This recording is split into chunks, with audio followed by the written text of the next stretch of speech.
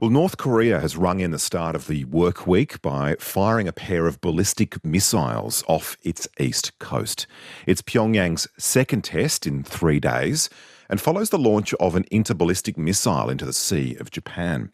That prompted swift joint military exercises by the US and South Korea, which has provoked the ire of one powerful figure. Now, the sister of North Korea's leader, Kim Yo-jong, is warning the isolated state could turn the Pacific into its firing range. Bruce Klingner is a former CIA Deputy Division Chief for Korea and Senior Fellow for Northeast Asia at the Heritage Foundation. Welcome to you, Bruce. First of all, what do we know about this latest pair of ballistic missiles? Well, we think it's probably the very large multiple rocket launcher KN-25, which has been not only tested and developed, but likely deployed in recent years. And in January, Kim Jong-un was at an event where he sort of took possession of 30 of these weapons. So it's part of the trend of the last several years where North Korea has been developing various missiles of all ranges, everything from short to medium to intermediate, to intercontinental, and then also submarine-launched ballistic missiles. And in January of 2021, Kim also kind of had a lengthy to-do list for his scientists, and some of those missiles have been paraded or demonstrated, and others are still in work. Of course, we have to mention the interballistic missile that was shot into the Sea of Japan. It's believed it landed within Japan's special economic zone. Can you confirm that? And what message is Pyongyang sending here?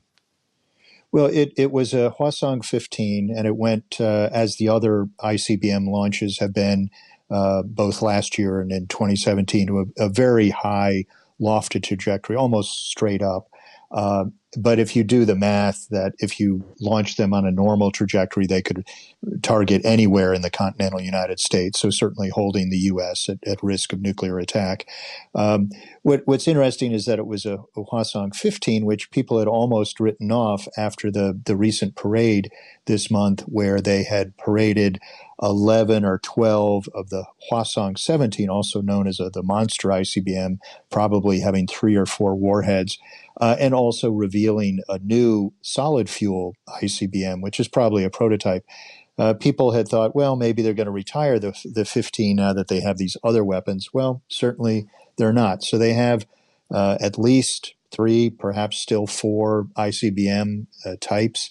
And we don't know how many of each type that they'll deploy. But the danger is that with the more missiles and the multiple warheads, they could risk overwhelming the limited number of ground-based interceptors that the U.S. has to defend the American homeland. In the days that followed, we saw the US and South Korea conduct joint military exercises. Were those drills the reason for this latest launch, or were they scheduled anyway? Well, the air exercises that both the U.S. and Japan and U.S. and South Korea did were responses to the ICBM launch. And then North Korea fired the 2 shorter-range missiles, saying in response to our response.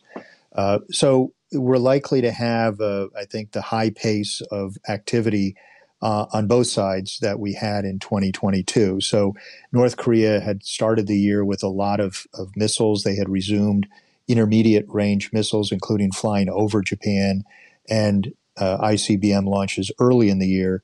And then later in the year, when the U.S. and South Korea and Japan resumed large-scale military exercises after a 4-year hiatus, then North Korea did not only a burst of missile launches, but also provocative military actions by their ground force, air force, and naval forces. The sister of North Korea's leader, Kim Yo-jong, is warning that, the extra presence of US strategic assets on the Korean peninsula could lead to the Pacific being North Korea's firing range. For a lot of Australians, this is the first time we've heard of the North Korean leader's sister. Tell me about her and how do you rank that threat? I mean, should we be worried?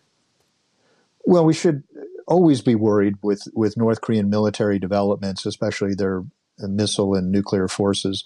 That said, we don't need to put on the helmets and get under the bed right away, because they've long issued a series of very provocative and vitriolic threats and propaganda. So there's always sort of that, where do you put your stress factor? So she has been seemingly the designated attack dog for the regime the last several years.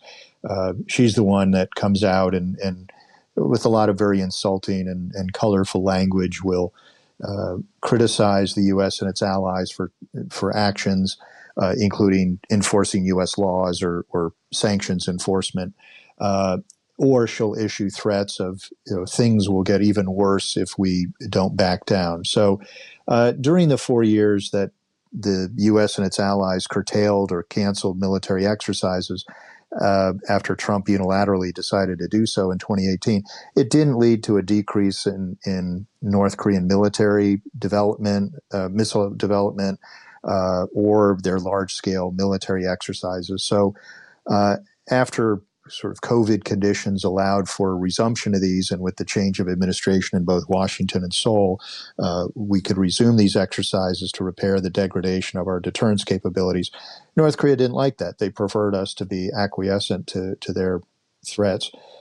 So they're trying to convince us to back off. But Presidents Biden and Yoon Suk-yeol have indicated they're not going to do so. If you've just tuned in, Bruce Klingner is here. We're talking about North Korea's latest missile launches on RN Drive. Of course, Kim Jong-un recently vowed to, quote, exponentially increase producing nuclear warheads alongside building a stronger intercontinental missile. What's North Korea hoping to achieve here? What is it trying to do that it can't already do? Well, that's a matter of some debate or discussion amongst Korea watchers. Certainly, they have developed a very formidable nuclear arsenal. We're not sure the exact number, but back in 2017, the U.S. intelligence community assessed they had 30 to 60 nuclear weapons or weapons worth of fissile material with a capacity of building 5 to 12 more per year. This year, a South Korean military think tank estimated 90 warheads.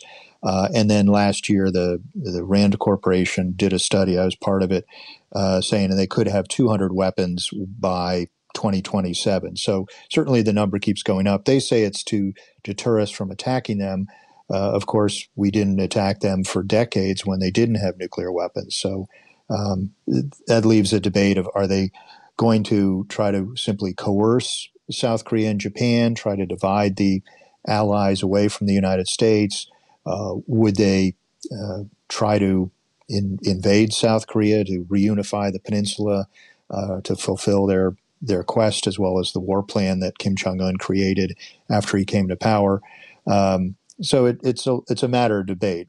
Also, another concern is that as everyone adopts the preemptive sort of attack strategy, there's the risk we could stumble into a war with sort of miscalculation or inadvertent escalation. Before you go, Bruce, I do want to ask, it's fast approaching a year since Russia invaded Ukraine. I believe it's the 24th, the anniversary. North Korea has denied arming Russia's mercenary group Wagner, but the White House has pointed to US intelligence photographs of Russian rail cars entering North Korea to pick up infantry rockets and missiles before returning home. Do you think that North Korea is arming Russia? I think it's very likely. It's easy to dismiss the U.S. government claim, just one satellite photo. But when I was in the intelligence community, I started as an imagery analyst, and I know that we'd have far more information than just one satellite photo. We'd have a series of them, as well as sources from signals intelligence or human intelligence. So if the U.S. government is saying so unequivocally that North Korea is doing it, they must have pretty strong evidence. It's likely that North Korea is providing artillery shells, which would be compatible with older Soviet/Russian systems, like 122 millimeter, 152 millimeter, that would be from older systems, but still obviously very dangerous to Ukraine. So I think it's likely that they're providing artillery, but we'll have to wait and see if there's some unexploded North Korean ordnance is found in Ukraine that, would prove beyond a shadow of a doubt that North Korea is behind it. We'll have to leave there. Bruce Klingner is a former CIA Deputy Division Director for Korea. Appreciate your analysis this afternoon. Well, thank you for having me. Find more great ABC RN stories that take you beyond the headlines on the ABC Listen app.